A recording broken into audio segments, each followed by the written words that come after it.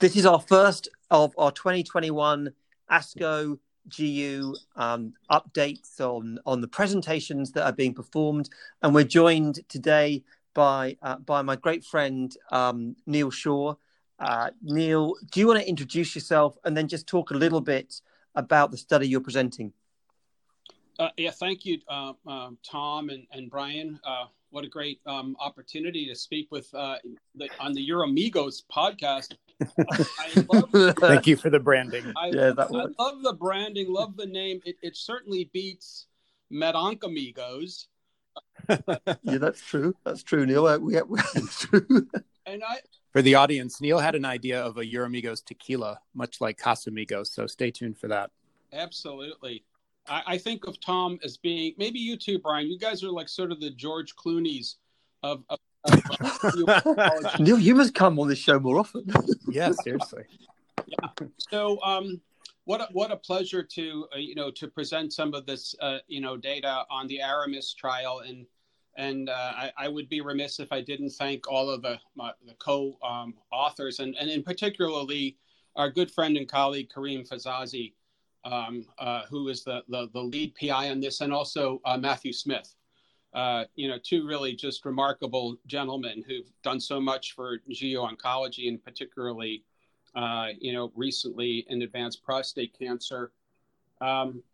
Just a quick little segment about it. I got really interested in Darolutamide back in the day when I first learned about it, when it was with Orion Pharmaceuticals before Bayer got involved. And I think Karim and I were both really intrigued, as was Matthew, because of the really unique organic molecular structure of darolutamide. And what was particularly fascinating about it was how the size of the molecule. There are some interesting aspects in terms of its organicity, its polarity, and the fact really that it had a very minimal cross of the blood-brain barrier in preclinical models. This was very appealing because back in the day when we were doing the early phase studies, ARA-Days, ARA-4s, that Karim really championed, that I helped along with those accruals, we never excluded patients who had any history of seizure because of the lack of blood-brain barrier penetration. And, once we got into the Aramis trial, which has now led to its regulatory pathway for approval, it became really abundantly clear that this is a very well-tolerated AR pathway inhibitor drug. So Neil, before you go into your crossover data, do you want to just give high-level summary of Aramis, which of course has been published and presented, but just for the audience? Yes, thank you. So yeah, this was, like the other NMCRPC trials, a very large 2-to-1 randomization. In fact, I think the Aramis had the largest accrual population, the largest, population accrued. And at the end of the day, similar primary endpoint of metastasis-free survival. The MFS was achieved. And that's a co-primary endpoint, as you both know, of RPFS essentially and overall survival. That led to a New England Journal paper with Karim as the first author. And then ultimately, when we did a subsequent analysis, and today's GU ASCO poster, which I'm going to review with you, we actually have an oral presentation on it coming up, was demonstrated the overall survival benefit with a hazard ratio of 0.69. And so it's really, that led to a second New England paper. So I think that what's interesting now is we have, fortunately, throughout much of the world, 3 AR pathway inhibitor drugs for patients with NMCRPC, which is a rising PSA, castrate level of T, conventional imaging, technetium bone scan, CT scan, doesn't show any imaging positivity. And I think for many of our colleagues, it was really great to see that all 3 trials, inclusive of Aramis, led to a statistically significant OS benefit. So it wasn't just starting patient on drug, lowering the PSA, maybe delaying RPFS for sure, but creating what some would describe as just a lead time bias. Indeed, by finding these patients earlier, treating them earlier, we prolong their survival. Neil, what's the median follow-up of the study, and are there any new safety updates associated with it? Yeah, thank you. We do have at ASCO GU, there is a separate poster in addition to this crossover poster or this crossover data that I'm the first author. We have another presentation, and I think Kareem is the first author. I could be wrong about that. Wouldn't surprise me. I'm wrong about a lot of things. But we do have long-term safety data that had been previously described at ESMO 2020 and some additional long-term safety data. What I really like about this drug is there's only one side effect of all of the typical side effects that we interrogate, using MEDRA dictionary definitions, that was over 10%, and that was fatigue. 13 versus an 8% in the control placebo arm, 13% in the Daro arm, 8%. And there was nothing that was garnered more than a 10% AR percentage. And when we looked across the board for long-term safety analyses, falls, fractures, hypertension, cognitive impairment, it really essentially balanced with the control placebo arm. And I really think... And Neil, these folks are on drug for a while, correct? What's the median duration of treatment? This was basically the median duration of treatment for the survival. That what I'll be presenting is the median was about 11 months, but for the overall totality of the trial was about 3 years. Got it. And Neil, if in terms of the outlook of this group of patients now, I guess there's two questions that someone like me who treats a bit of prostate cancer would ask. The first is there any real differences? Because I know that there was data also with apalutamide, which seemed to have a similar survival signal, and enzalutamide. Are there more similarities and differences between these drugs? Is there one that you think we should be choosing? What's the right answer to that difficult question? Because I guess when there's choice, people have to, in the end, you have to make a choice. Yeah, it's a very frequently asked question. It's a very appropriate, reasonable question coming from... It's unusual for Tom. Neil, we haven't had one of those before for years, actually. He's so inappropriate most of the time, which is why we all love him. So it's brilliant. Brilliant and inappropriate, which is perfect. Having said that, you're absolutely right. Discounting cost and accessibility, I think all three of these drugs, enzalutamide, apalutamide, darolutamide, are excellent. They clearly achieve what we want them to achieve.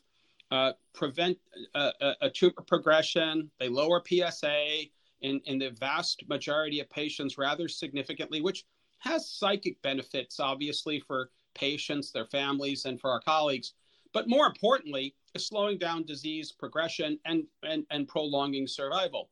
I think I would not make a claim that one has greater efficacy than the other. I think all three are marvelously efficacious. I do think that with more experience, our colleagues will try to further delineate tolerability and side effect profiles. There are several prospective comparator trials that are ongoing. I've done some work previously with Susan Halaby at Duke. We've looked at some modeling of the published data. And we actually presented that at ASCO 2020. We have a publication that has been submitted to look at that. It's indirect comparisons with all the typical caveats. The good news is we have a bit of a plethora of riches if we can, get access to them globally. Which isn't always the case, which is still a daunting issue. But I think for many patients, as we always do, we think about their comorbidities and their concerns regarding safety, whether it's fatigue, whether it's cognitive impairment, whether it's a risk of fall, whether they already have some poorly controlled hypertension, do they have any kind of rash proclivities? And I do believe that these are the types of things that our colleagues and patients need to better understand. I really do think there's a couple of really important points, not really captured in this ASCO GU poster about the crossover, but the whole era now of both cardio-oncology and neuro-oncology I think are so important to have us be better managers of all types of cancers. So Neil, it sounds like relatively equal efficacy, dealer's choice based on tolerability or familiarity, maybe as much as anything. Is that fair? I think that is fair. And I think getting real world experience, getting some additional prospective comparator studies is going to be really important. Neil, what have we got from a biomarker perspective with these drugs, and which direction is that going in? Is there an opportunity to look at biomarker research in these big trials, and what might it teach us? Well, that's a really great question. I think 2 in 1 podcast, Tom. That's you're unbelievable. Mark the date. So of course, biomarkers and trying to better understand how we can personalize treatment decision making. I am not aware that there is any specific gene alteration or having to do with specific AR receptor variants. There has been some work that has been published on this, that there might be a signal for greater sensitivity, but I still think that that's early days. I think, as we learn more and more, and so many of our colleagues start to do more genomic sequencing, whether it's in liquid or tissue-based, I do think we will learn. I think right now, from a practical standpoint, I think we're still in the research mode. And Neil, what other data is in the abstract? The title implies there's effective crossover. So what did you see in the placebo patients who crossed over? So, we had these 4 different sensitivity analyses, and they're a bit on the arcane side, I think, for many of our colleagues, myself included. Honestly, they are really kind of wonky in the concept of using a rank preserving structural failure time, or RPSFT.